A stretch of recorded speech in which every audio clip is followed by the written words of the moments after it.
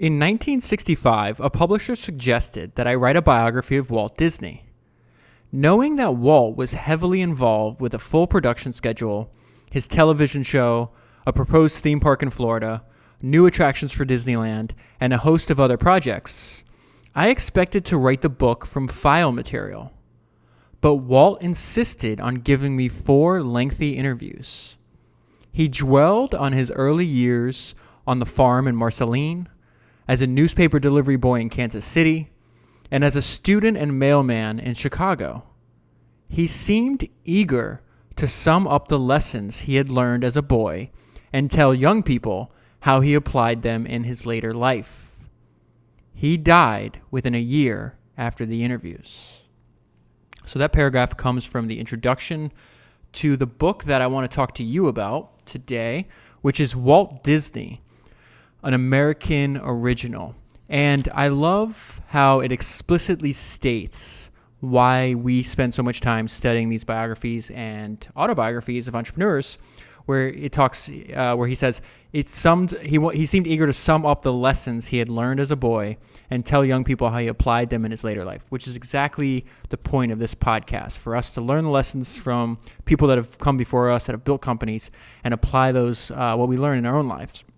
Before I get into the book, I just want to remind you how you can support founders. If you value the work I'm doing here, if you're learning something, if you want to help support the podcast, this podcast is ad-free. So once we get going, we just stick to lessons that we can all learn. I don't interrupt it with ads at the beginning or the end or in the middle, for that matter.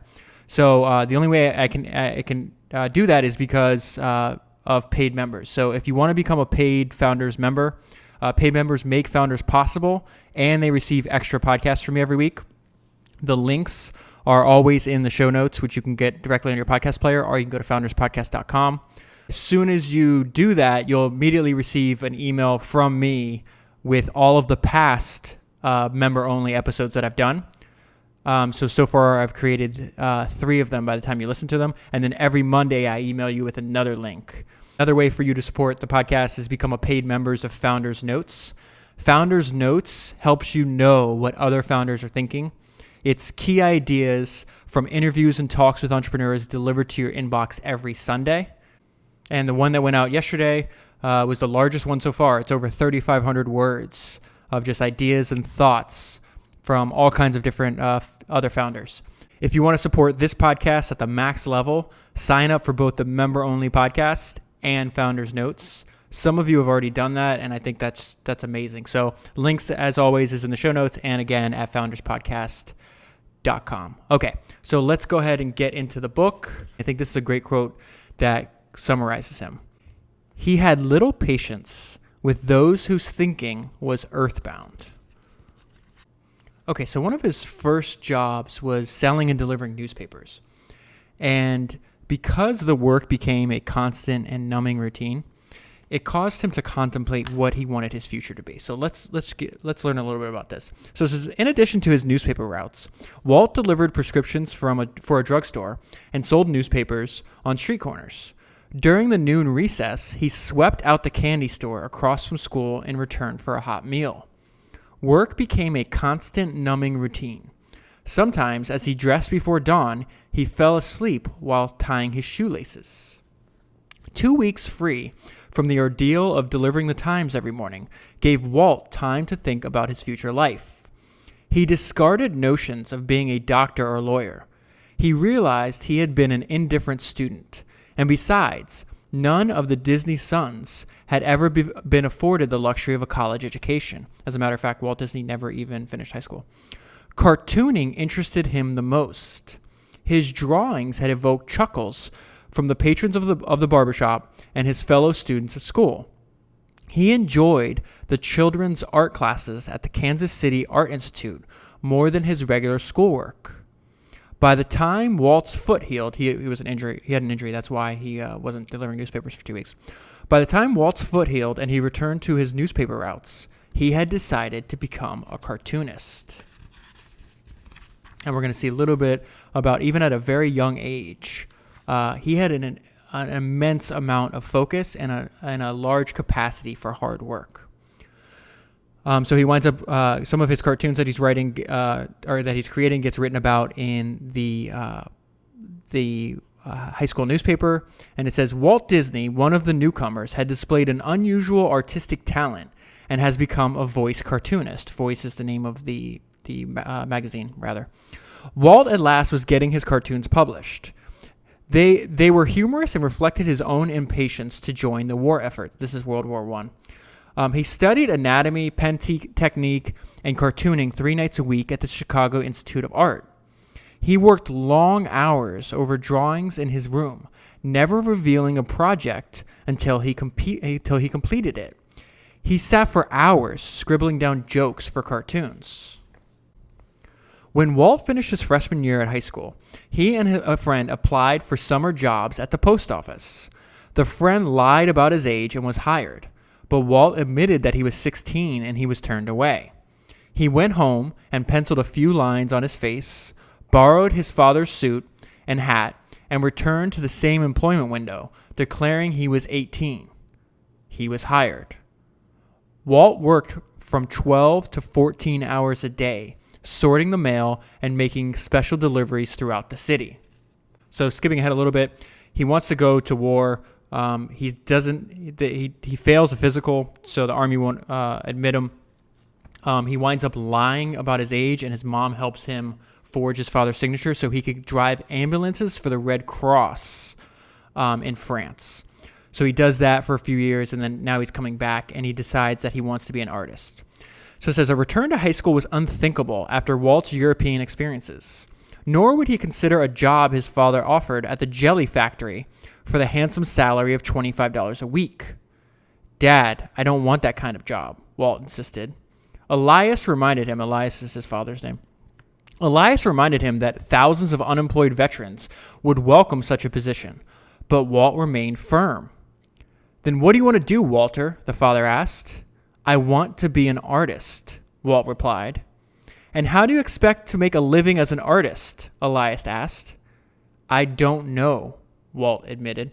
That exchange is very reminiscent of, if you listen to the podcast on George Lucas, about how George is trying to convince his dad that he wants to go to film school.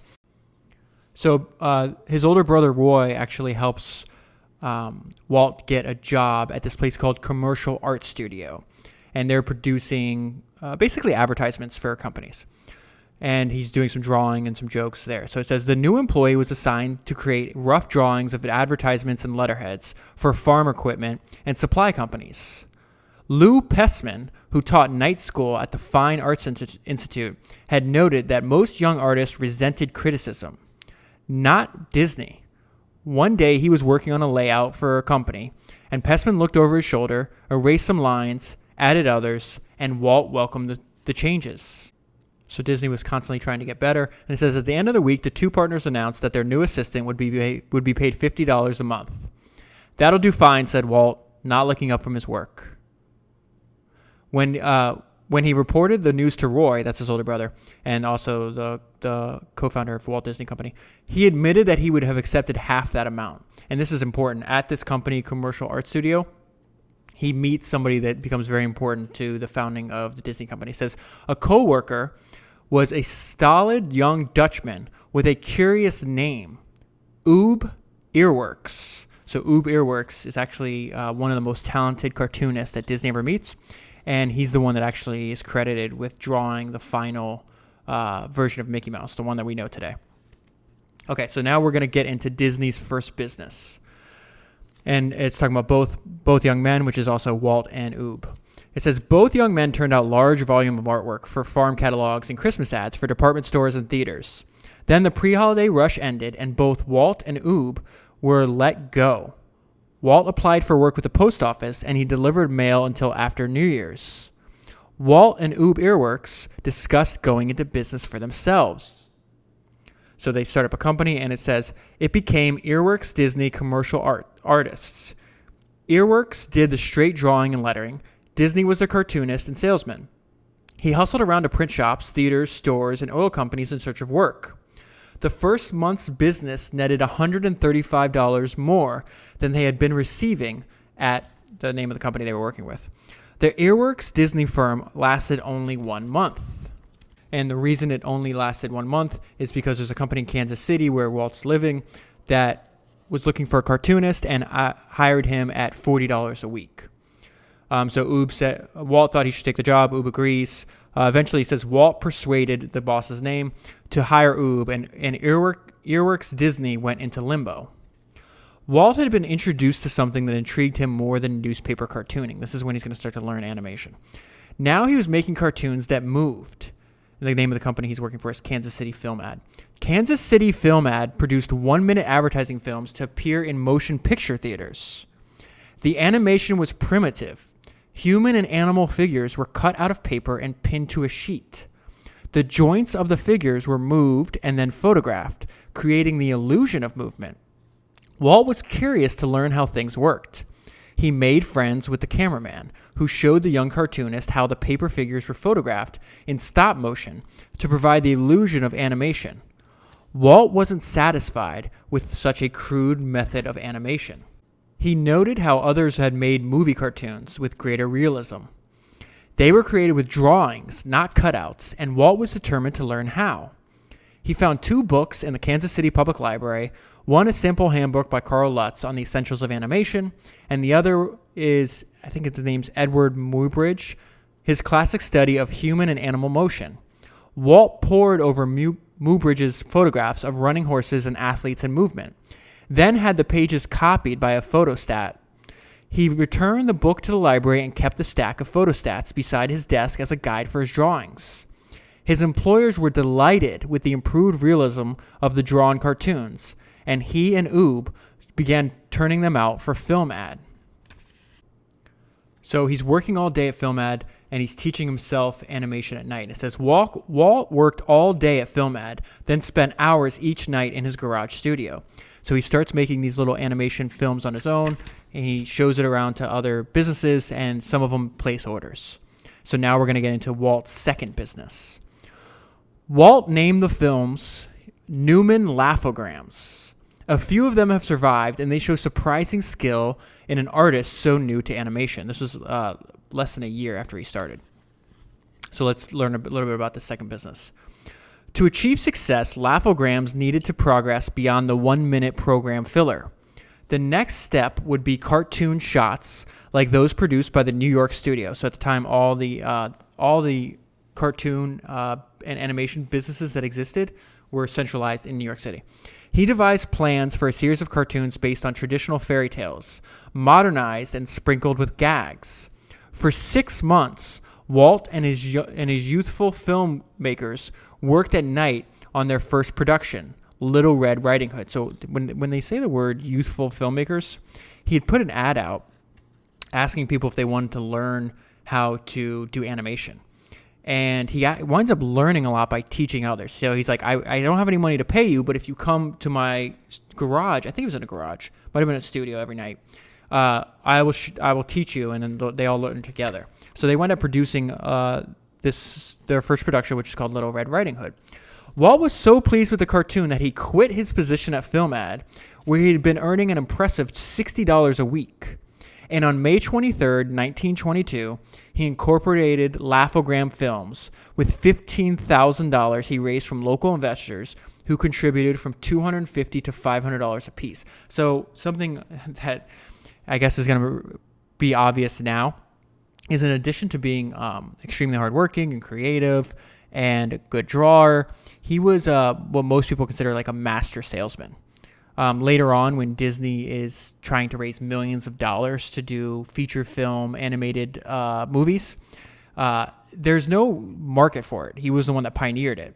And as such, he had to convince bankers to lend him millions of dollars for an unproven new field. And parts of the books and some of the other additional research I did for this podcast talks about how once he got in the room with the bankers, they were just basically putty in his hands. He was very convincing, and he convinced them to lend money. And he also said he was very good at rallying his employees and motivating them, and that he was very gifted in that regard. So it said and you can see, again, he's very persuasive. Walt persuaded Ube Earworks to leave FilmAd, and Laugh-O-Gram Films took over the remaining assets of Earworks Disney commercial artists. They were joined by 5 other young animators. The Laugh-O-Gram office was an exhilarating place to work. The president of the company was 20 years old, and he declined to act the role of executive. He did some of the animation, operated the camera, and washed the celluloid cells for reuse.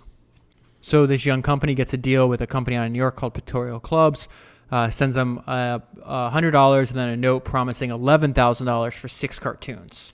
So they start producing this, and then they run into trouble. By the autumn of 1922, it was becoming more and more difficult for the youthful filmmakers to maintain their exuberance. The fairy tale cartoons were being shipped off to Pictorial Clubs, but no money returned. Under the contract, no payment was required until 6 months after signing. And by that time, Pictorial Club had gone bankrupt. For producing the half-dozen 7-minute cartoons, Laugh-O-Grams had been paid only the deposit, $100. With salary checks growing thinner, Laugh-O-Gram employees began to drop out. Ube Earworks left the company to return to FilmAd. Walt found himself unable to pay his rooming bill, and for a couple of weeks he roomed with Ube Earworks. Then Walt took up lodging in the Laugh-O-Gram offices. Since the office had no bath, Walt made a weekly journey to the railroad station, where he bought a warm tub, a towel, and a bar of soap for a dime. After the bath, he stood on the platform, the train platform, where he had seen his parents, his sister, and Roy depart for the West. His family had all moved from Kansas City a few months prior. He couldn't avoid tears as he watched the passengers leaving for other towns and cities. It was so lonesome, he recalled in later years. So his second company goes bankrupt, and he's like, you know what, I'm leaving. I'm going to Hollywood. I'm going to try to work in show business, and I might try to become a director. So he tried a bunch of different things. Nothing really worked out. So he starts his third business. And while he was in Kansas City, he made a short movie called Alice in Wonderland. And it was a combination of live action, so a human girl playing Alice, and then cartoons. And so that gives him an idea. And so this is the genesis of his third business. He pursued another possibility. He believed that Alice's Wonderland, which he had made in Kansas City, might still provide him with his entree into the cartoon business. He printed some stationery with the letterhead Walt Disney, cartoonist, and he sent off a letter to Margaret Winkler, the cartoon distributor in New York. So this is Walt Disney writing. It says, "This is to inform you that I am no longer connected with the Laugh-O-Gram Films Incorporated of Kansas City, Missouri, and that I am establishing a studio in Los Angeles for the purpose of producing the new and novel series of cartoons I have previously written you about. The making of these new cartoons necessitates being located in a production center that I may engage trained talent for my casts and be within reach of the right facilities for producing. I am taking with me a select number of my former staff and will in a very short time be producing at regular intervals. It is my intention of securing working space with one of the studios that I may better study technical detail and comedy situations and combine these with my cartoons." So he manages to send MJ Winkler a copy of what he made in Kansas City, this Alice in Wonderland. And on October 15th, she writes him a telegram, and it says that she's ordering a series of these short movies based on Alice. And it says, "We'll pay $1,500 each for each negative for first 6, and to show my good faith, we'll pay full amount on each of these 6 immediately on delivering of the negative." So they go into production. In a few weeks, they have the first one done. It says, "The first reel was finished on schedule, and on the day after Christmas came the joyous telegram from MJ Winkler." This is her writing now. "Day at Sea," that's the name of the first film, "received today, satisfactory. Mailing today, draft on Los Angeles Bank with detailed letter." The arrival of the first check cheered the Disney brothers. He's working with Roy at this time. In February of 1924, Walt hired his first animator and moved into a small store. The store window bore the letter Disney Bros Studio. Okay, so that's the third business. Disney Brothers Studio is going to eventually turn into the Walt Disney Company. So that is what is now a multi-billion-dollar business. Started out with first started out with a check of only $1,500 in 1924. Okay, so we're gonna skip way ahead. The business is still really young. He starts to learn, and he's really young at this time. He starts to learn very important lessons. This starts with late payments from a third party. So Winkler winds up getting married to a guy named Mintz, and then Mintz starts running the company instead of her, and that causes all kinds of problems. So we're going to get into that. It says the 23-year-old filmmaker Walt Disney was receiving his education in the movie business. Creators of movie entertainment, unless they controlled their own releasing companies, were at the mercy of the distributor, and the distributor is Mintz. It wasn't enough to be an original and creative artist, Disney learned. Survival in the film business required a jungle toughness. So Mintz winds up screwing him over really bad. So we're going to get into that. Okay, so the note I left myself on the next page. It says a glimpse into the future, meaning Walt Disney his future. It says control, which is the first thing I wrote. He's obsessed with control, and there's a good reason why, because now we understand how he got, anytime he lacked control, he wound up getting screwed over by other people. It says high quality, which is something he solely focused on.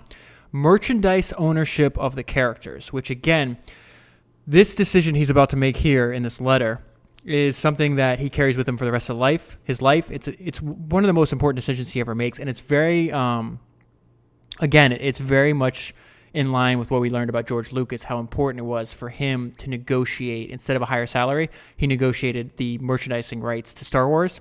And as we found out in that podcast, in the great biography of George Lucas, he made 3 times as much on merchandise that he did on the actual Star Wars films. So another note I left myself is, while I was reading this book, I came across this article talking about some ideas that Jeff Bezos has, and specifically this idea that he has on why he prioritizes sleep, and that most of your life is based on a small number of important decisions. And the reason I'm going to read you this quote from Jeff Bezos right now is because this one decision by Disney is extremely important. If you think about how much merchandising has added value to the entire Disney brand, and you think about the extension of the theme parks is kind of an extension of the merchandise on such a grand scale that no one's ever done before. Okay, so this quote is Jeff Bezos talking about sleep. He goes, "I prioritize it," Bezos said of sleep. "I think better, I have more energy, my mood is better.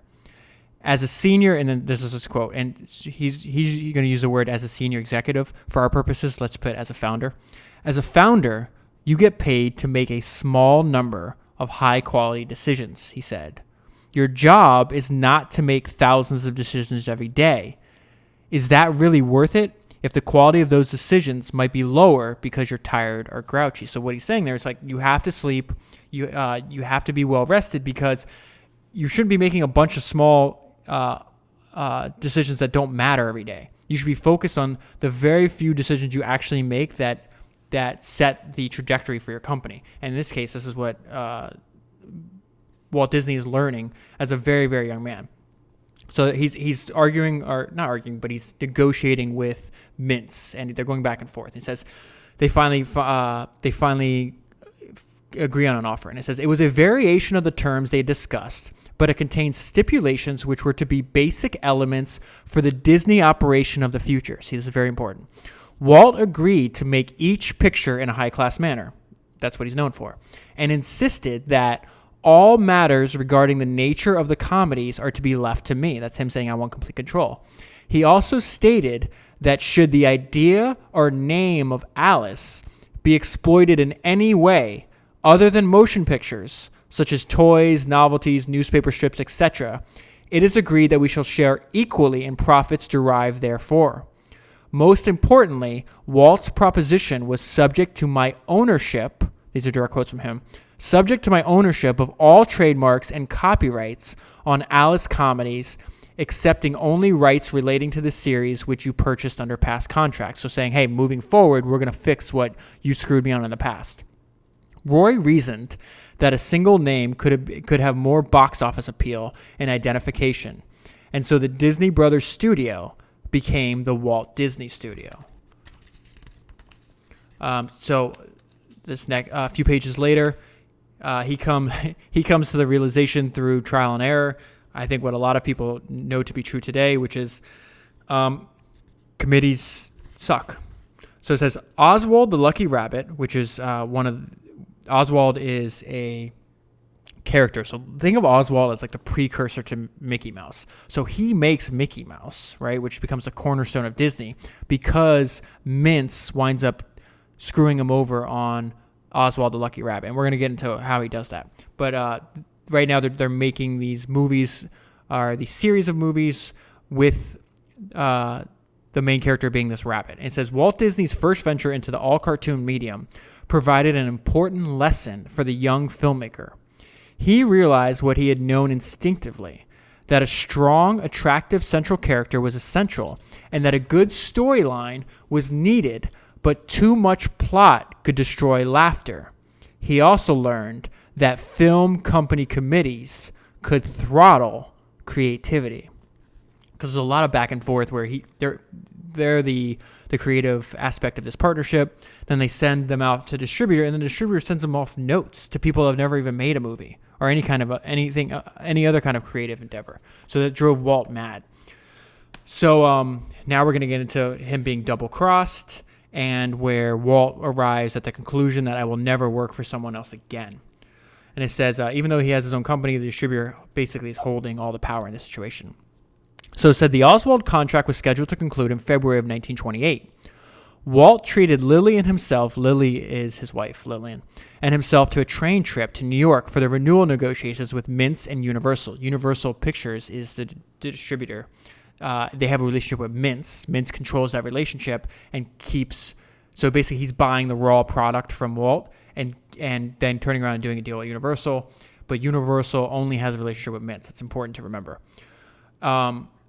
And Oob is now back working at Walt Disney Studios. So it says, Oob had become suspicious of the confidential talks that George Winkler had been having with other animators at the studio. So George Winkler is Mintz's brother-in-law. So Mintz is based out of New York. George Winkler lives and works in the entertainment industry in Los Angeles. So he'd come by every so often and check on the progress at the behest of Mintz. But what was really going on is that they were basically trying to push Walt Disney out. So they wind up successfully recruiting all of his animators. So it says Mintz greeted Walt and Lily cordially, and they were joined at lunch in the Hotel Astor by Margaret Winkler Mintz, who had started Walt's career by distributing the Alice comedy. So that's the lady that was sending him telegrams, which is now Mintz's wife. The conversation was warm, but Walt detected a hollow note in Mintz's geniality. So when Walt had arrived in New York, he gets this letter from Oob saying, hey, something weird is going on. Walt was very optimistic, so he just dismissed it. He's like, oh, no, everything's fine. He's all excited because everything's going well in the company. He's like, we're just going to renegotiate. We're going to make more money. This is going to be great. So it says, negotiations for the new Oswald contract were held in Mintz's office. Walt began by suggesting that in view of the unquestioned success of Oswald, and they were very successful, the price per cartoon should be raised from $2,250 to $2,500. I'll give you $1,800, Mintz replied. $1,800 for each cartoon would mean a loss for the Disney studio. Walt asked for an explanation. Either you come with me at my price or I take your organization away from you, Mintz announced. I have all of your key men signed up. Walt couldn't believe it. Had Mintz actually plotted to steal away the Disney animators?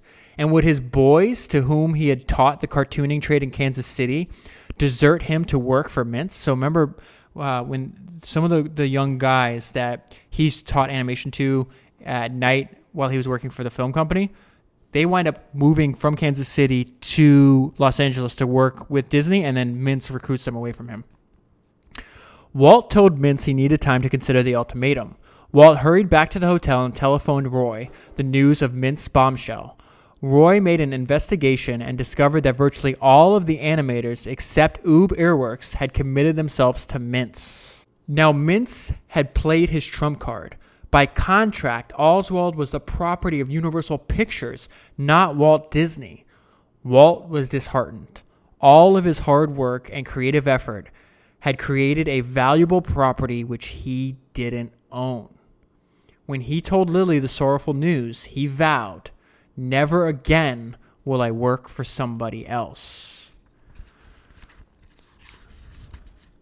So up until this point, we know that, hey, the founding of this giant conglomerate that becomes the Walt Disney Company starts off with a $1,500 check. A few years later, it basically, he has to start again from scratch. He loses everything. So now on the train ride back from New York to Los Angeles, the lore of Mickey Mouse, and we don't know if this is true. Some people swear it is because Walt repeated it his whole life. A lot of people say, no, it's not true. That's where he got the idea for Mickey Mouse. He drew the rough sketch. He was calling Mickey Mouse Mortimer Mouse. His wife, Lily, which we know this is actually true, said, no, it needs to be, Mortimer's a terrible name. So she's like, excuse me, what about Mickey? And that winds up sticking. So we're going to skip ahead. Walt's really optimistic, and he just gets right back to work. And he starts building back up his company. And so this is the traumatic experience of technological surprise. And I got that sentence from the book last week, Space Barons. I thought that was a great description, and that's a description of why DARPA, at the time it was ARPA, was created, because the Russians beat the United States in getting into space first, and they said that ARPA was created to combat the traumatic experience of technological surprise. And I just think that's wonderful writing. All right, it says, as Walt continued his dealings with the New York film world, he became more convinced of the future of sound. So what's happening now? He makes a bunch of these Mickey Mouse cartoons, including Steamboat Willie, which is really, really famous. And while he's doing this, up until this point, not only was everything in black and white, but it was silent. And one thing about, again, I hate to keep repeating myself, but there's so much parallels now that I've have read the George Lucas book with George Lucas and Walt Disney. And every time there was new technology out, Walt would basically, just like George, he would drop what he was doing and embrace it 100% because he was convinced there's a future. And so once he saw sound movies, he's like, oh, well, this kind of makes everything else we're doing look silly. So that's what I mean by the traumatic experience of technological surprise. And what they talk about New York is now he's like, I'm going to deal with distributors directly. I'm not going to give away, like I'm going to own Mickey Mouse and I'm going to find somebody to distribute this for me. I don't need third parties anymore. So it says, as Walt continued his dealings with the New York film world, he became more convinced of the future of sound. He wrote to Roy and Oob that talkies, that's what they used to be called if you could believe it or not, were still a mystery to most of the movie executives. And this is a direct quote from Disney. None of them are positive how it's all going to turn out. But I have come to this definitive conclusion. Sound effects and talking pictures are more than a mere novelty. They are here to stay and in time will develop into a wonderful thing. The ones that get in on the ground floor are the ones that will more likely profit by its future development. That is a great thought right there. And he's 100% right about it. I am convinced that the sound on film is the only logical thing for the future. So I love this idea how he's very resolute, as we can hear in his own words. It's obvious to me. But the people that are already entrenched in the industry, like, we don't know how it's going to go. We're not positive. It may be just novelty. It's something we talked about last week and we talk about all the time is like, why as humans, we live in a world that's constantly changing, yet because of incentives or who knows the actual root cause, sometimes we delude ourselves into thinking, oh no, things are just going to stay just as they are. They never will. So let's hopefully keep that lesson let's keep that lesson in the front of our mind. I just want to read this because I think it's important. I think anybody that's trying to create something has to deal with the doubts and the mental back and forth that goes on. Getting excited about what you're doing, then going into like the being disillusioned and going back and forth and trying to figure out what you actually feel about what you're working on. And so it's just a reminder. It's like normal to doubt yourself. It's normal to doubt yourself when you're creating something. And you see Walt Disney, who, at this time, he's not the Walt Disney. The wonderful thing about this book and the other books is because we see these people and we learn about them before they turn into who we know them for. Walt Disney, up until this point, hasn't really done much. He started a bunch of businesses, but Mickey Mouse has not built the Disney empire. He's got 30 or 40 years ahead of him in his career, about 40 years actually.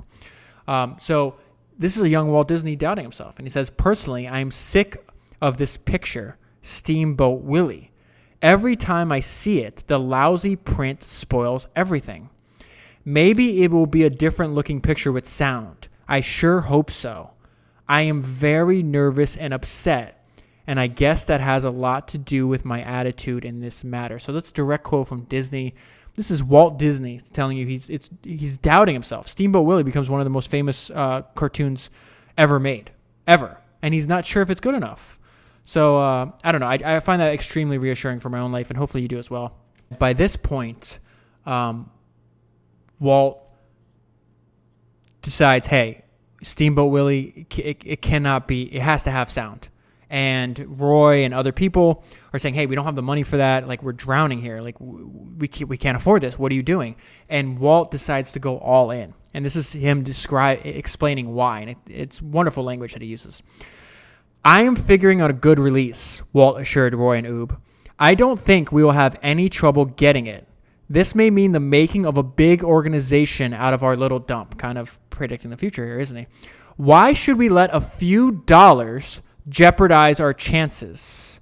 I think this is old man opportunity rapping at our door. Don't let the jingle of a few pennies drown out his knock. See my point? So slap as big a mortgage on everything we got, and let's go after this thing in the right manner. Okay, so right after this, they put sound in Steamboat Willie. Walt loves it. And he's going out trying to sell Steamboat Willie. And he's finding out something that is extremely important because history doesn't repeat, but human nature does. And he learns a lesson right here. He goes, Walt was convinced that Steamboat Willie was a winner, and he couldn't understand why the companies weren't flocking to sign up a series of Mickey Mouse cartoons. Think about it. In hindsight now. He couldn't sell Mickey Mouse cartoons. Think about, is there another character that you could think of, another fictional character that made more money than Mickey Mouse? I can't think of one. So it's amazing. But he goes, it was explained to him by a show business veteran. This guy's name is Harry Rechenbach. And this is so important right here, what he's going to say. Those guys don't know what's good until the public tells them. So Rickenbach actually does he own the company? So Rickenbach was a colorful promoter, publicist So he's operating this Colony Theater in New York. And he saw Steamboat Willie, and he's like, hey, I want to put that cartoon up on the Colony. And Walt's like, okay, let me just read what Walt says. He says, gee, I don't know, Walt replied. I'm afraid that if I run it at a Broadway house, it'll take the edge off my chances to sell it to a distributor. And this is so important for all of us to remember. No, it won't, said the persuasive Rickenbach. You can chase the cartoon all over town and those companies won't buy. Not until the public tells them it's good. Let me run it for 2 weeks so the press can see it. You'll get good reviews and the people will come in droves. I'll give you $500 a week. Walt was immediately convinced. That was more money than anyone had ever paid to play a cartoon in a single theater. The $1,000 was desperately needed to shore up Disney's finances. Steamboat Willie opened at the Colony Theater, and it was a sensation that Walt had dreamed it would be. So what happens is, just like Rickenbach predicted, now instead of the tables are turned. Walt was going around trying to sell the cartoon. Humans are very lemming-like in that we follow what everybody else is into. People in the film business are humans, so they're very much the same way. And now they're going after him. But very importantly, Disney learned from his mistakes. So he was very willing to experiment, but he very rarely made the same mistake again. So look, and we see that in his negotiations. And it says, the talks with the film distributors followed the same pattern. They asked how much he wanted to be paid each week for producing Mickey Mouse. So that sounds very much like his arrangement with Mintz, right? He replied that he didn't want to be paid by the week, that he had his own studio and he wanted to remain independent. They answered that they would either hire him by the week or buy the cartoons outright. No, said Walt. He had to own the cartoons himself. Young Walt is learning.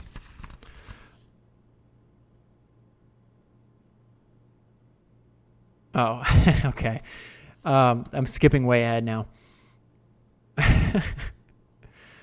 The first sentence, I'm going to read a paragraph, but this first sentence is really after reading the book, it is really a one-sentence description of most of Walt Disney's career. What most people don't understand is Walt was almost insolvent up until he created Disneyland, which he did only like 5 years, maybe 7 years before he actually died, because he dies rather young at 65 of lung cancer.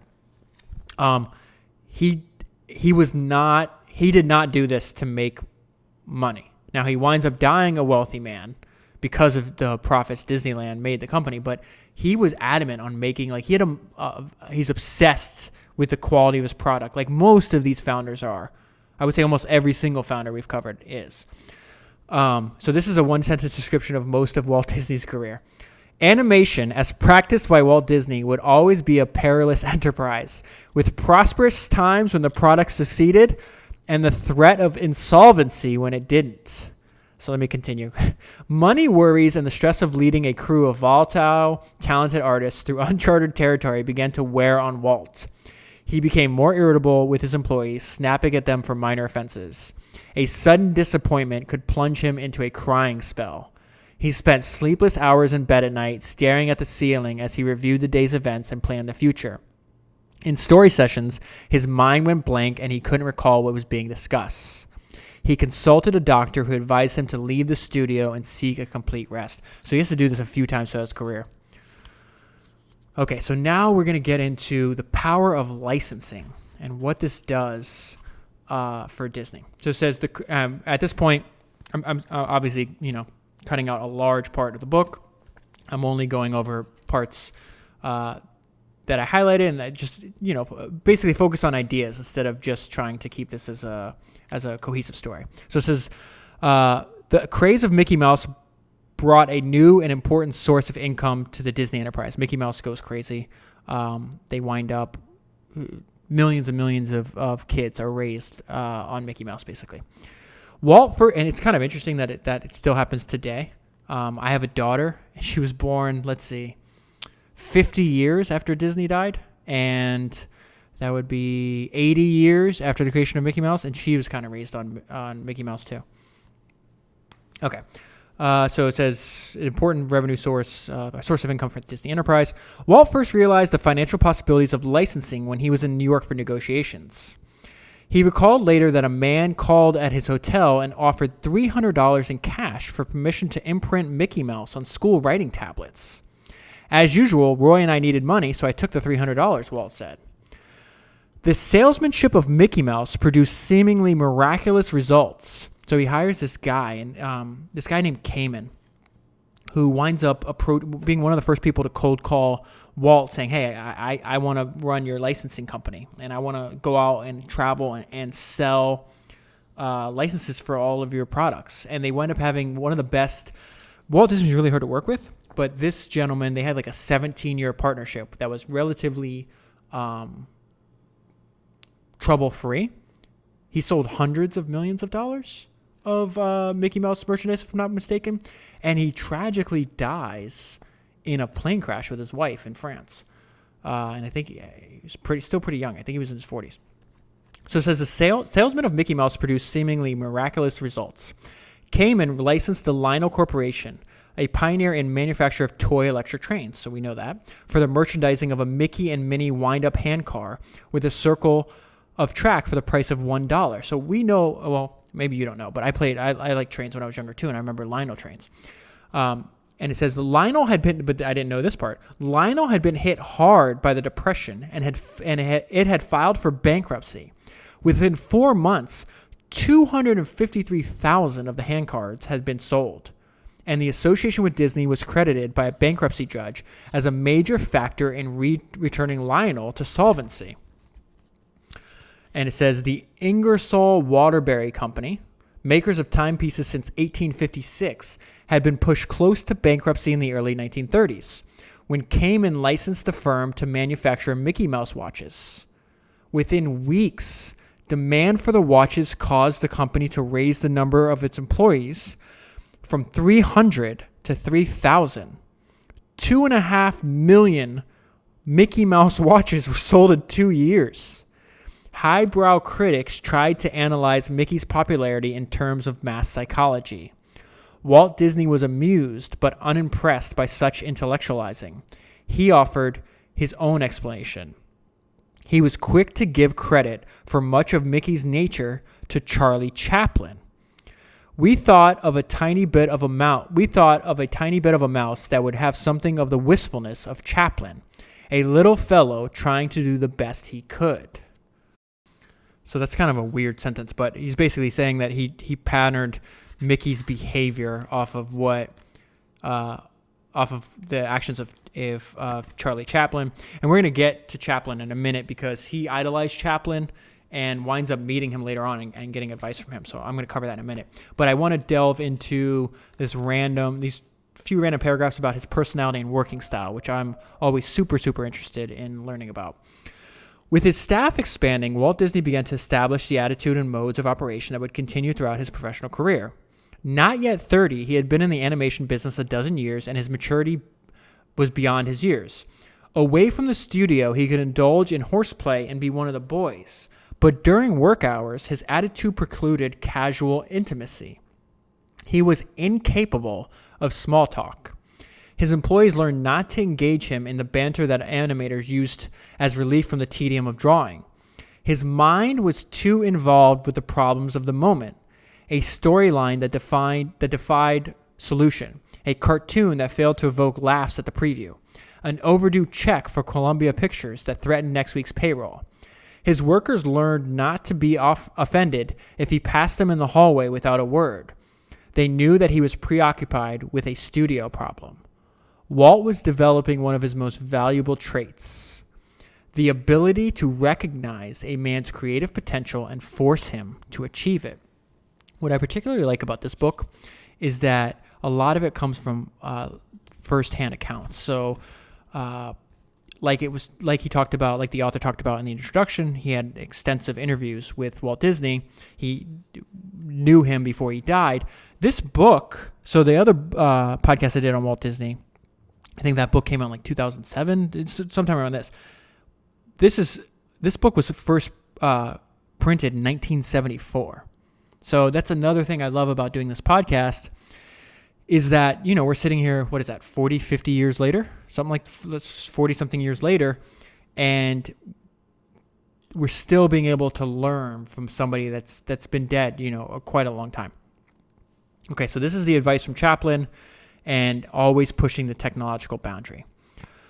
The proposal was extremely attractive to Walt, not merely because of the terms. United Artists represented the Tiffany's of the movie business. So what's happening here is United Artists is trying to recruit Walt Disney, steal their business, get the business from Columbia, and they want to distribute Disney's films, and they want to do it on better terms.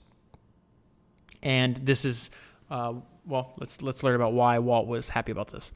Walt was especially thrilled at the prospect of being associated with the great Chaplin, because Chaplin was part of United Artists and one of his idols. The comedian proved to be as much of a fan of the Disney cartoons as Walt had been of Chaplin's comedies. You're going to develop more. You're going to get a hold of your medium, Chaplin told Walt. But to protect your independence, you've got to do as I have done. Own every picture you make. Walt agreed with the advice. With the association with United Artists agreed upon, Walt determined to add a new element to animation: color. For years, so before I get into this, remember, everything was black and white at one point and silent, then it's black and white, and talkies has sound, and now it's black and white with sound, and now they're going to color, and what do you think Walt's going to do? For years, Walt had been intrigued with the notion of adding color to his cartoons. He had told his technicians to experiment with nitrates and other elements that might provide color on the screen. Then, in the early 1930s, Technicolor developed a method of combining three negatives of the primary colors. By 1932, the process had not been perfected for live-action photography, but it could be applied to cartoons.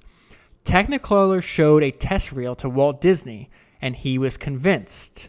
Roy wasn't. So Roy is always if you're Walt Disney, picture on one shoulder you have a version of yourself. That'd be like the little devil in this metaphor. Roy is like the angel, always saying, no, let's not do that. Like, let's be conservative. Let's take the easy path. Let's just build up our resources. And the devil's like, nope, all in, risk everything. and I think Walt Disney listened to the devil most of the time. All right, so we'd be crazy to take on the expenses of color just after we made a deal with United Artists, Roy argued. They won't advance us any more money for color. Yes, but don't you see, Roy? Walt replied. Maybe United Artists won't give us any more dough, but the pictures will create so much excitement that we'll get longer play dates and bigger rentals. That'll bring the money back eventually. Eventually, it'll be years before we see that money with all the advances that are charged against us already. We can't do it, Roy said. Roy added his fears that the colors might not stick to the celluloid or would chip off. Walt's answer? Then we'll develop paints that will stick and won't chip. For every problem, there's a solution. That's definitely what Walt believed. Roy remained unconvinced. He asked others in the studios to dissuade his brother from this disastrous course. Walt heard their arguments and became more certain that color would raise animation to new levels of creativity. I just love that. I really love that. Walt used his brother's reluctance to evoke a concession from Technicolor. Roy says color is going to cost us a lot of money that we'll never get back, Walt argued.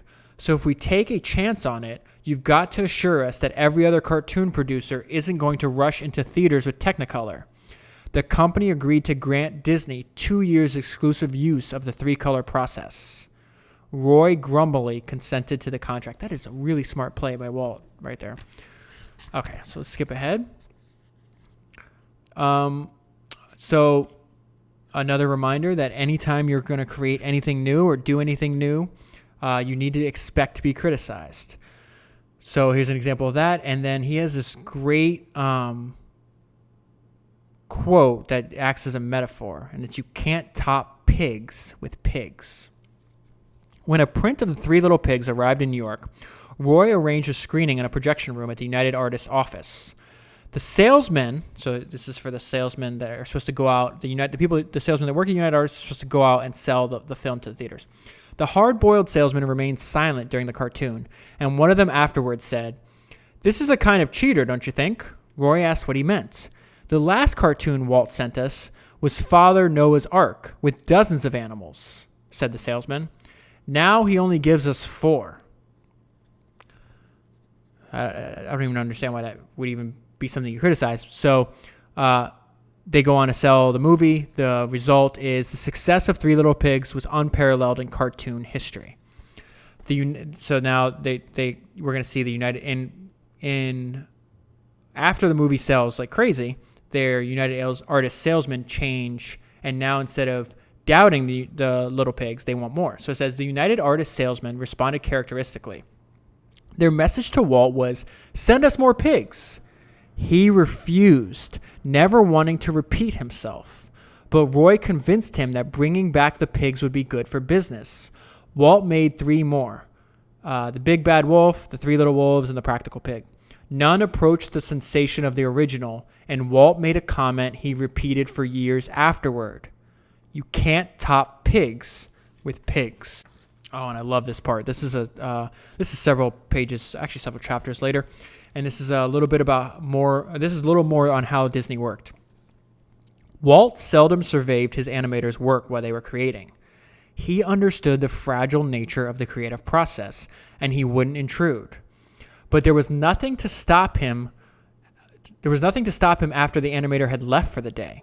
Walt's nighttime visits to the offices became legendary, and animators often left their best work on the drawing table overnight, anticipating that Walt would inspect it. But sometimes they arrived in the morning to find crumpled sheets of paper rescued from waste baskets and pinned on a storyboard with the notation in the unmistakable Disney handwriting: "Quit throwing the good stuff away." I love his level of dedication. He's perusing the garbage to find hidden bouts of creativity. Okay, skipping ahead. The note I left myself was always pushing his limits. Within 6 months after the release of Snow White, so Snow White was the very first full-length animated movie ever. And that's what I was saying earlier. It cost millions and millions of dollars. I think actually 1.5. I don't have it for some reason. I don't have it here. I think it's 1.5. Might have been $2.5 million at the time, which is an insane amount to spend. They didn't have it. Walt convinces the bankers to lend him money, and this is the results. Within 6 months after the release of Snow White, they had paid off all of their bank loans. The $8 million that the firm earned in its first release was a phenomenal sum, considering that the average price for theater admission in the United States in 1938 was 23 cents. And a heavy percentage of those seeing Snow White were children admitted for a dime. So think about that. Most of the people watching the movie are children. Even if it's half, you're either paying 23 cents or you're paying 10 cents. And that accumulates. There's so many people that go see it. It accumulates up to $8 million. And this sentence where it says the $8 million that the firm earned in its first release, they're still making money off of Snow White to this day. This is happening. So the movie comes out, 1938? 1950 something when Disney starts to make content for TV. They also start reselling some of their old movies and playing them on TV and getting paid from the television networks. And then they keep doing this over and over again, where even now, my daughter, who was born, let's see, 70 years after this point, has seen Snow White. So it's like the gift that keeps on giving. It's amazing what that initial investment resulted in. But keeping with the topic of pushing his limits, going back to the book, features, which is the long features, had to become the creative thrust of the studio. Walt realized that the company could expand only by producing full-length movies to compete for theater rentals with the top-flight attractions of the major studios. He began devoting his major attention to features, paying less heed to shorts. So what had built their business at this point is these short little movies like The Three Little Pigs and stuff like that. And, they just run for a few minutes. Thus began the pattern of his creative life.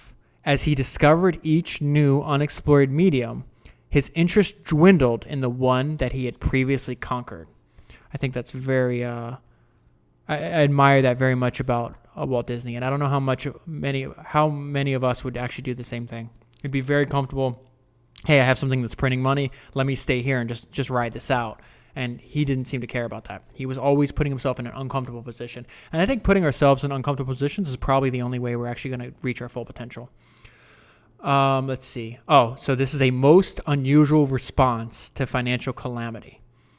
And what happens is, now they're going on a feature film. So when a feature film makes $8 million on, let's say, a $1 or $2 million investment, times are good at the studio. But there's a lot of these feature films where Walt is so determined to increase quality, he spends way too much, and they lose money on the pictures.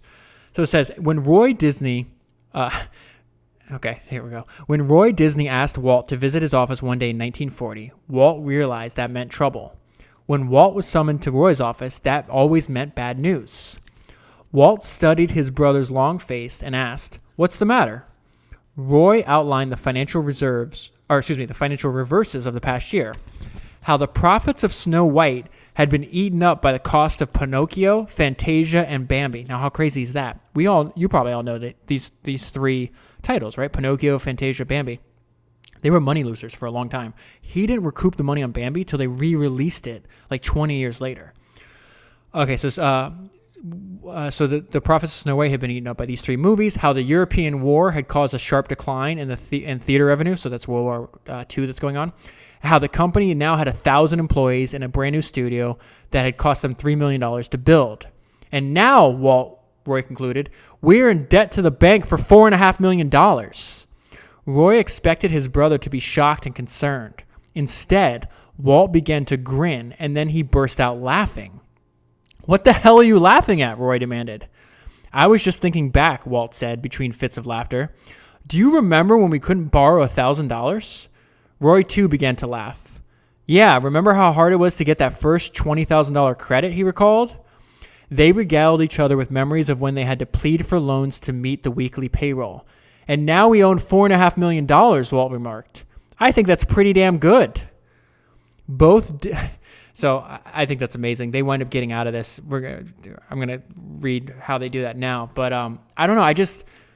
I hope I adapt this in my own life. Yeah, like he's faced with something that's, could threaten the livelihood of his company, although he does have complete confidence in the studio's ability to solve problems and to produce content that people want to consume. And he just, instead of getting upset or emotional, he just laughs. He's like, well, that's, we've actually, if you look at it in the right terms, we've actually come very far. So maybe we can keep this thing going. So it said they realized, Roy's idea is like, hey, we got to raise outside capital. And so they do their first stock offering. It says, both Disneys had resisted the issuance of stock. Theirs was an extremely personal business, and Walt despised the idea of having outsiders share in the decisions that he had made by himself throughout the company history.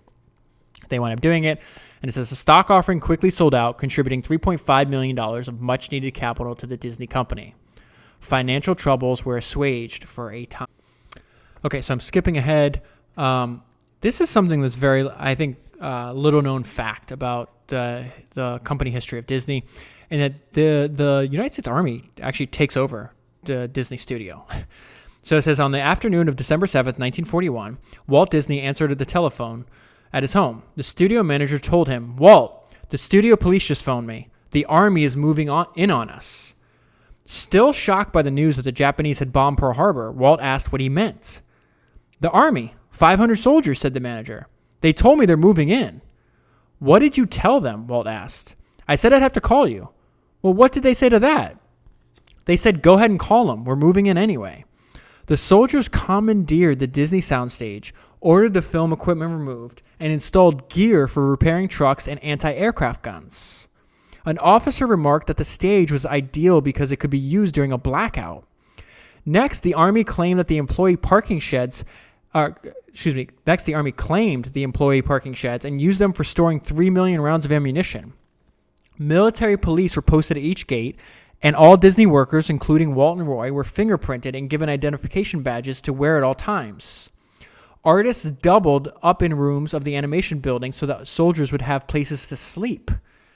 The Army unit, which supported anti-aircraft installations in the mountains around Los Angeles, remained at the studio for 8 months. It moved out when fears of a Japanese attack on the mainland were over, but other military personnel moved in. The Disney studio had been converted to war.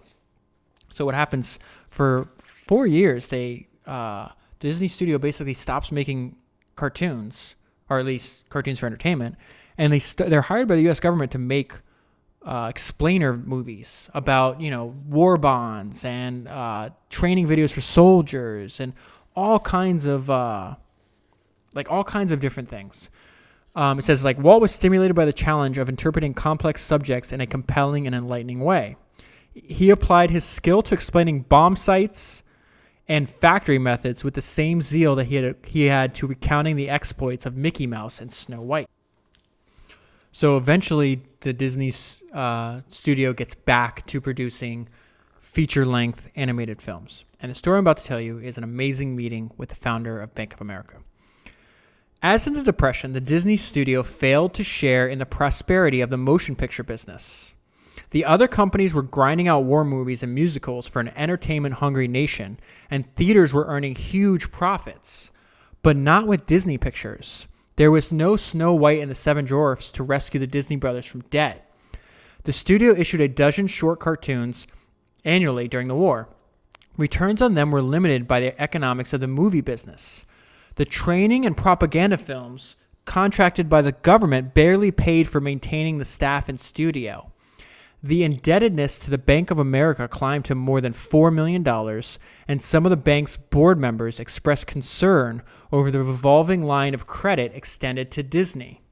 So they're called up to Bank of America's headquarters, I think in San Francisco, and they're sitting in a room with a bunch of Bank of America executives, and they're all waiting for the founder of Bank of America to come in. So he said nothing could proceed until the arrival of A.P. Gianni, the founder and chairman of Bank of America. After 15 minutes, he entered. He declined to take a chair, listening to the discussions as he walked around the table. As he passed the Disneys, he nudged them in the backs and muttered, "Don't look so downhearted. It isn't going to be that bad." Walt and Roy found reason for hope. AP had long been their champion. When traveling in Europe, he sometimes sent them postcards with the message, "I saw one of your pictures, and it was pretty good." The matter of the Disney loan came before the board, and Walt and Roy explained how war conditions had interrupted the studio's profitability. Gianni began interrogating the directors. "You've been lending the Disneys a lot of money. How many of their pictures have you seen? Which ones?" He demanded answers from each board member, and he discovered that several of them had seen none of the Disney movies. "Well, I've seen them," Gianni remarked. "I've been watching the Disney pictures quite closely because I knew we were lending them money far above the financial risk. But I realized that there's nothing about those pictures that will be changed by the war. They're good this year, they're good next year, and they're good the year after. Now there's a war going on, and the Disney's markets are in trouble. Their money's frozen," meaning the money that's in some of these countries in Europe. They won't let it be expatriated back into the United States. "Their money's frozen, or else they can't get into countries. You have to relax and give them time to market their product. This war isn't going to last forever." So moving ahead, this is actually a really good idea Walt has about finding the right way to do something by seeing it done the wrong way. Walt employed a pair of writers who seemed to produce nothing of value. He admitted their incompetence and explained why they remained. "Because they always do the story the wrong way. And once I've seen how they do it, I know the right way." That's funny. Let's see. Oh, okay, so he has this saying, and this is now skipping ahead. The bankers are still giving him some pressure. They think that he should cut his staff or limit the production and the scale of his ambition, and that's something Walt would never do. But Walt refused to cut down his staff or curtail production. His answer was the same as it had always been in beleaguered times. "We can lick 'em with product." That was his credo. When times were bad and the bankers were complaining, the studio needed to get its entertainment before the public. And this is how he's turning a constraint into an opportunity. So I mentioned earlier that and so did the founder of Bank of America, that some of their revenue, so like particularly in England, at the time of the war, if you made money in that country, they wouldn't let you take it out. So this is how he's turning a constraint into an opportunity, and how a $1.8 million bet makes him $4.1 million. The economics of the post-war movie business provided the opportunity for Disney's first completely live-action feature, meaning no cartoons, just people. Like most war-damaged countries, England had frozen the payments due to American film companies, and Disney had amassed millions of dollars that could only be spent in the United Kingdom. RKO, who's the distributor at this time, suggested Walt use it to make films in England. He decided to use the frozen funds to make a live-action version of Treasure Island. He was stimulated by the challenges of live-action filming. So he's over there in England doing this. When he returned to Burbank, he needled his animators. "Those actors over there in England, they're great. You give them the lines, and they rehearse it a couple times, and you got it on film. Then it's finished. You guys take 6 months to draw a scene." The animators took his kidding good-naturedly, but they understood what was happening. Walt had found a new toy. Said one of the animators, "We realized that as soon as Walt rode on a camera crane, we were going to lose him." Okay, so we're going to skip ahead because I want to get to the point with Disneyland, because what that animator just said, we realized we're going to lose him. There was not only did the war disrupt the Walt Disney Studio, but then there was a strike that really affected Walt Disney for the rest of his life, and he kind of fell out of love with cartooning. And the majority, I would say the last decade of his life was spent with his true love, and his true love was actually Disneyland. So I want to talk a little bit about that, and this kind of follows the theme that the book has taught us, which is he never rested on his laurels. He would master one thing, and then once he felt he did it to a level, like to the maximum level of his abilities, he moved on. And even though at this point, Walt Disney Studios massive, it's moderately profitable, not nearly as profitable as Disneyland is going to make the Disney company, but wins Academy Awards. He's famous. His characters are famous, and yet he kind of walks away from it. So let's learn a little bit about that here. The vision of an amusement park grew in Walt Disney's mind. On each trip to Europe and during his travels through the United States, he attended outdoor attractions of all kinds. He visited county fairs, state fairs, circuses, carnivals, national parks. He studied the attractions and what made them appealing, whether people seemed entertained or felt cheated. His most depressing experience was seeing Coney Island. It was so battered and tawdry, and the ride operators were so hostile that Walt felt a momentary urge to abandon the idea of an amusement park. His spirit revived when he saw Tivoli Gardens in Copenhagen. It was spotless and brightly colored and priced within reach of everyone. The gaiety of the music, the excellence of the food and drink, the warm courtesy of the employees, everything combined for a pleasurable experience. Now this is what an amusement park should be. Walt and his planners watched how people at the Los Angeles County Fair responded to the attractions. They traveled to Knott's Berry Farm and measured the walkways and observed how the traffic flowed. Walt was particularly interested in the movement of people. He watched them as they walked freely from one attraction to another, then pointed out how they grew irritated when crowds jammed up. The plans for Disneyland grew. He continued to pour his creativity into Disneyland and his money. When he had borrowed the limit on his insurance policies, he sold the house he had built in Palm Springs. This is his vacation home. Roy Disney pointed out that the company remained in debt to the Bank of America, and it was doubtful that any bank would lend for an amusement park. Walt would not be discouraged. Okay, so what they're talking about there, as far as insurance policies, just like that one sentence description I read earlier about his career, he's borrowing to plan Disneyland because no one's giving him money. Roy's turning him down.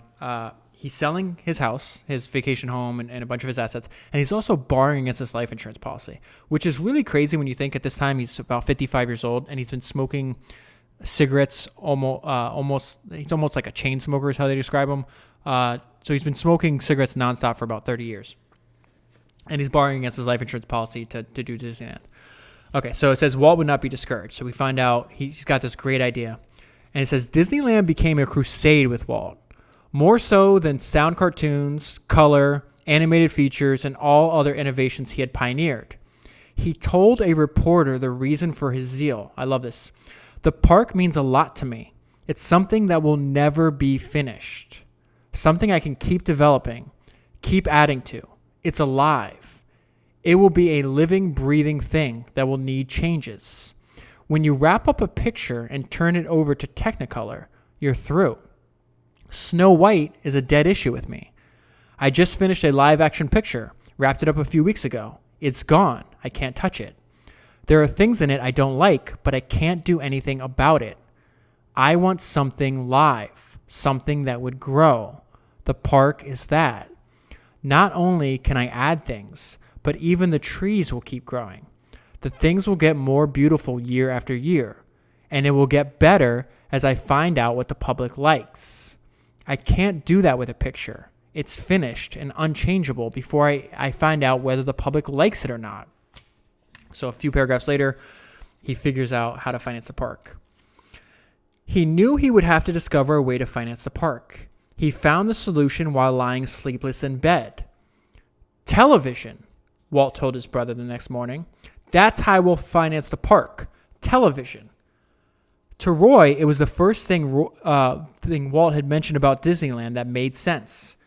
Like all major corporate decisions, this one had to face approval of the board of directors of the Walt Disney Company. Walt Disney usually prevailed, but the wisdom of entering two new fields, television and an amusement park, was questioned by the conservative members of the board. Walt took the floor to explain his reasoning. Television was an important medium for acquainting the public with the Disney films. The two Christmas specials had demonstrated that. A weekly show would expend a vast amount of creative effort and money, with little or no profit except for creating bigger audiences for Disney films in the theater. If I'm going to devote that much talent and energy to a television show, I want something new to come out of it, Walt said. I don't want this company to stand still. We have prospered before because we have taken chances and tried new things. To board members who complained that Disney was not in the amusement park business, he replied that the company was in the entertainment business. And that's what amusement parks are. There's nothing like it in the entire world. I know because I've looked. That's why it can be great, because it will be unique. Great idea. I love that point by him. So they wind up agreeing. He's a super salesman after all. And Roy is then tasked with finding a partner. And they come up with another good idea here. They're going to sell. So Disney's a great, well-known brand, right? And all three major television networks in the United States at the time wants the shows on their network. But Roy makes them. He's like, listen, you get the TV show, but you have to invest in Disneyland. So it said, Roy began discussions with the three television networks with potential sponsorships for an hour-long weekly television show. Roy stipulated that whoever wanted the television show would have to invest in Disneyland. This was genius because they wind up ABC. Let's see, what's it? So ABC puts up $4.5 million for the development of Disneyland. And I don't know if I'm going to cover it here. Let's see. But the television show winds up being integral in the success of Disneyland because the TV special that Walt Disney makes promoting the opening of the park is seen by 90 million people. Imagine having an ad for your business that's consumed voluntarily as entertainment by 90 million people. Okay, and so skipping ahead a little bit, we're going to talk a little bit about some of the development of Disneyland. Specifically, there's only one way to do it, and that is my way. So this is really another elaboration on that you have to expect to be criticized and that human nature doesn't change. And so the Walt Disney hires a group of Stanford researchers. So it's the Stanford Research Institute that's trying to figure out the optimum location for Disneyland and solving some of like the civil engineering problems they're going to run into. So these researchers also go to a convention of amusement parks. So a lot of owners from amusement parks are there. So that's setting the stage. This is what happens. Stanford researchers had a memorable encounter with the owners of amusement parks at their convention in Chicago in November of 1953. In a late night session, the park operators studied Walt Disney's concept of a new kind of amusement park. The decision was unanimous. It won't work.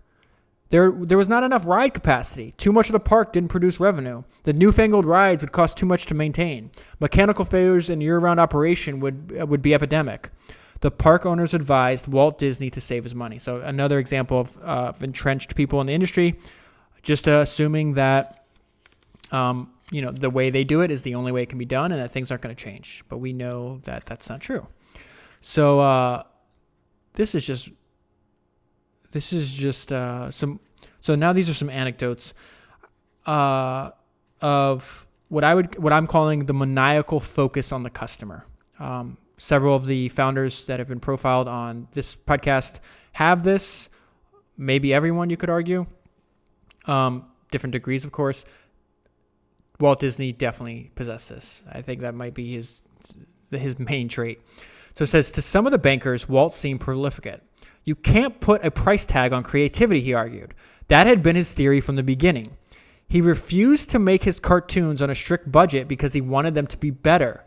Making them better meant spending more money. When Roy argued that payments from distributors were not enough to cover production costs, Walt's answer was, if we make better cartoons, we'll get more money next time. He was unable to establish budgets for Snow White, Fantasia, Bambi, and other cartoons because he was pioneering with new mediums and new techniques. The same with Disneyland. He set no budgetary limits on his planners and engineers. They were exploring unknown territory, and only at the end of that quest would Walt know what it cost. That's amazing to have that much belief in your abilities, that you're not going to have a budget. And you're just going to say, hey, we're just going to make the single best thing we can. And you want to know what it's going to cost? Well, wait till we're done and we'll tell you how much it's going to cost. Here's another example of that. One thing that he didn't like to hear was just like Elon Musk and other people, don't tell him no. So it says, sometimes the engineers told him that effects he could easily accomplish in motion pictures were impractical in an amusement park. They learned not to say that to Walt Disney. To an engineer who pointed out the impossibility of a Disney proposal, Walt replied, "You know better than to kill an idea without giving it a chance to live. We set our sights high. That is why we accomplish so many things. Now go back and try again." Another example of this. Members of the park staff urged him to build an administration building. "No," he replied, "there isn't going to be any administration building. The public isn't coming here to see an administration building. Besides, I don't want you guys sitting behind desks. I want you out in the park, watching what people are doing and finding out how you can make the place more enjoyable to them." When Joe Fowler, this is one of the guys he hired to build Disneyland, proposed a dry dock for the Rivers of America ride, Walt opposed it. He argued that it would be unattractive and would add nothing to the customer enjoyment. Another example of maniacal focus on the customer. Walt visited the Anaheim site during all phases of construction. He made his suggestion as to the sizes and proportions, always keeping the overall pattern in mind. This is genius what he's going to do here. Often, he squatted down and commented, "Can you see little kids looking up at this?" Most of his planners had never considered looking at the theme park from the vantage point of a child.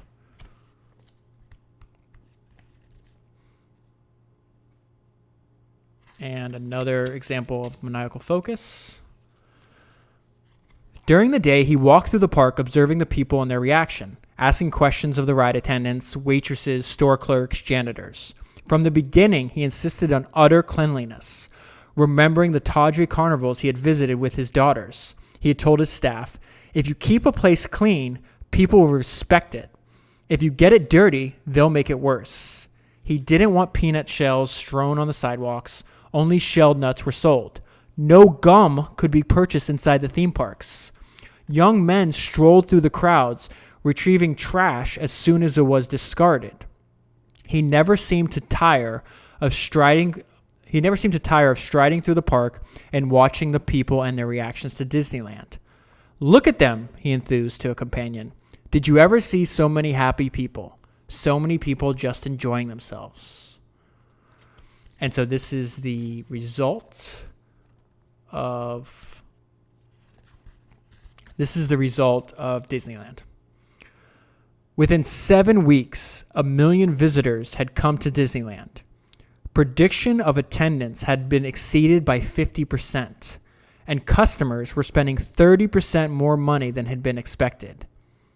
Disneyland was destined to be an enormous financial success.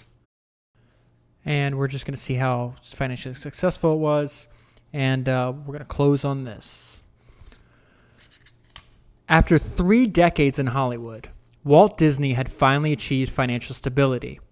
Disneyland was successful beyond his own dreams. He had produced 4 hit movies in a row.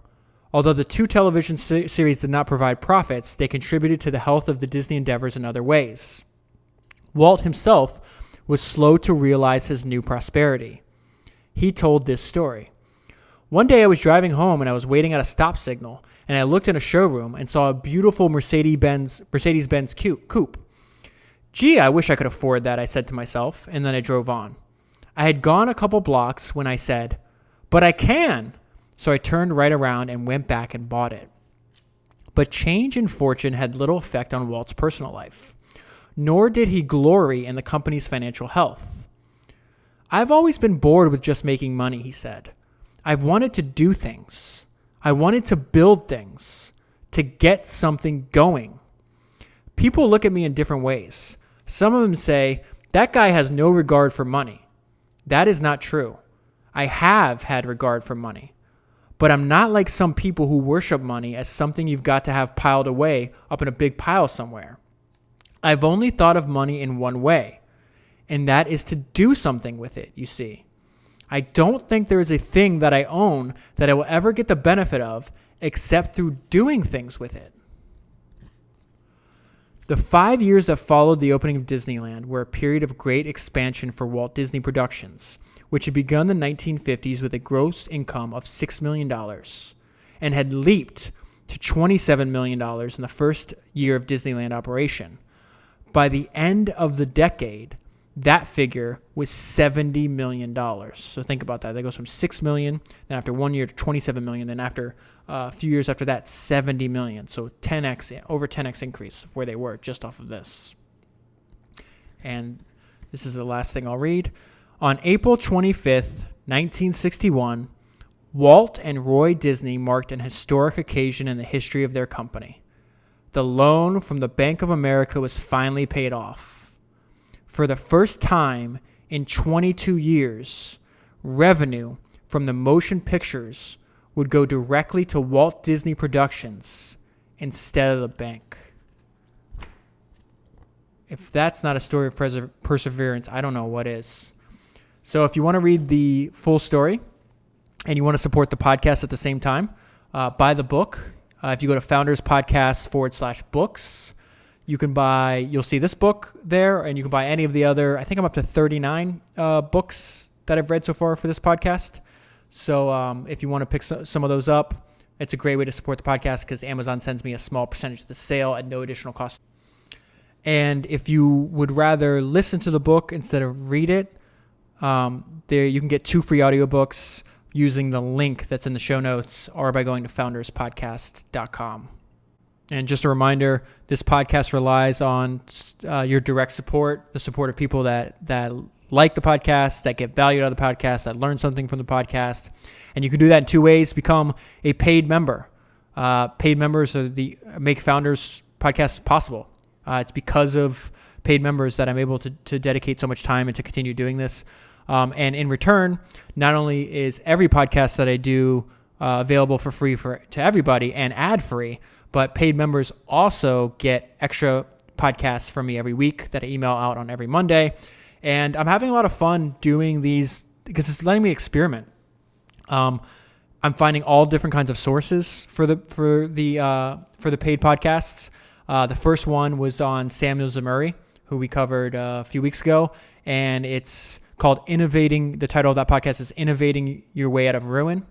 And it's a quick, short story about what do you do when your entire business gets disrupted by war, when the ships that transport your products are shot down by German submarines, when countries say that your product is a luxury and they impose caps on how many bananas you can sell in their country, when some markets are closed off, when he lost 20% of his market overnight because of the war. Very interesting story. It's amazing what we can learn from that guy. I did another one on the life of Andy Beal, who, if you listened to the Space Barons podcast last week, he was a main figure in that book. And in many ways, he was a precursor to Elon Musk. Now, Elon Musk is, 1 in a billion person, so I don't want to compare them, but they're both very interesting polymath-like people. Andy Beal spent over, I think, 200 million or 100 or 200 million of his own money developing rocket technology, private rocket technology, years before Jeff Bezos or Elon Musk did. And he somehow survived that. I just looked up the other day. He's still very, very successful. He's a mathematician, a genius. He's got like $11 billion net worth even to this day. He's a really interesting, fascinating guy. I'm surprised there's no other books written about him, like a biography. At least I can't find any. So I did a podcast on him. That's available to paid members. So if you sign up, you get that right away. And then I did a podcast based on a book that I read like 4 or 5 years ago, on the highlights of a book. And it has to do with the band who I wasn't familiar with before, and I'm still not familiar with their music, but it's the business model of the band Phish. And it's a fascinating story. These guys have made hundreds of millions of dollars, and yet they've never had like a top. Their albums have never sold. I think they made like 833 songs. They've never had a top 100 hit. They figured out something by accident through trial and error and a lot of practice how to become extremely profitable. And in a way, they were one of the very few music acts that were largely unaffected by Napster and the move to digital music that has occurred in our lifetime. So fascinating story again. Every podcast I make, I'm trying. My goal is I only include stuff that I think we can all learn from. And the paid podcasts that I'm making, like I like it because I'm able to experiment in different ways. So I'm going to keep doing that. Sometimes they're going to be on the same subject, like the Samuel Zemurray. That came from the same book that I covered. And sometimes it's just going to be other things that I learned and other founders and entrepreneurs that we can all learn from. And then another way to support the podcast is Founders Notes. I am giddy with excitement over the Founders Notes that went out Sunday, so yesterday by the time you hear this. I love what I'm doing. So I saw this other, I don't want to call it an email newsletter because Founders Notes is a service. To me, it's going out and collecting ideas from entrepreneurs and delivering them to your inbox. So I just happen to use email as the medium for that. But it's not a newsletter. But I have been looking at studying other newsletters, just like I study other founders and other podcasts and so on and so forth. And I saw one that there's this newsletter people subscribe to that are helpful for their business, having to do with like China and what's going on in China. And it's a review of that podcast said it's the equivalent of the presidential daily briefing on China. So obviously referencing what the president of the United States gets every day, where they get this presidential daily briefing, notifying them of the threats and stuff that they need to know, right? And I love that as a metaphor for like using that presidential daily briefing, basically saying, hey, this is the one source you want to use if you want to learn about China, or the one source you want to use if the president needs to know about security threats, etc. And what I really want to do is do the same thing for founders, because what Founders Notes is really doing, it's giving you superpowers. It's letting you know, it's the easiest way for you to know what other founders are thinking and their ideas, the strategies that they apply to their businesses, how they got started, how they think about customer acquisition, the tools they use, the books they use, the thoughts on their industry. That's out there for anybody to grab, because they're constantly giving speeches, interviews on podcasts, YouTube videos, whatever the case is. It's just, you have to spend hours going on and collecting that. So I spend that time because I'm fascinated by the subject, and it kind of dovetails with exactly what we're doing here, spending hours studying the books and the biographies of people. I feel it's almost like a two-pronged attack. So Founders Podcast is books, right? These are entrepreneurs mainly of history, because they're not going to write a book about your company until you've actually done something yet. While Founders Notes covers people still in the arena today. I read the email myself. This one, the one that I did that came out on Sunday, 3,500 words. And that's 3,500 words, all signaled no noise, no fluff, no bull crap, nothing. I put I basically take notes, pull out the ones I think are most interesting, and put them in size of like a tweet. And so I think it's unbelievably valuable. I think it's a steal for $10 a month. And some of you guys have even astutely signed up for a yearly subscription. That price is going to go up soon because you're getting basically 6 months free right now.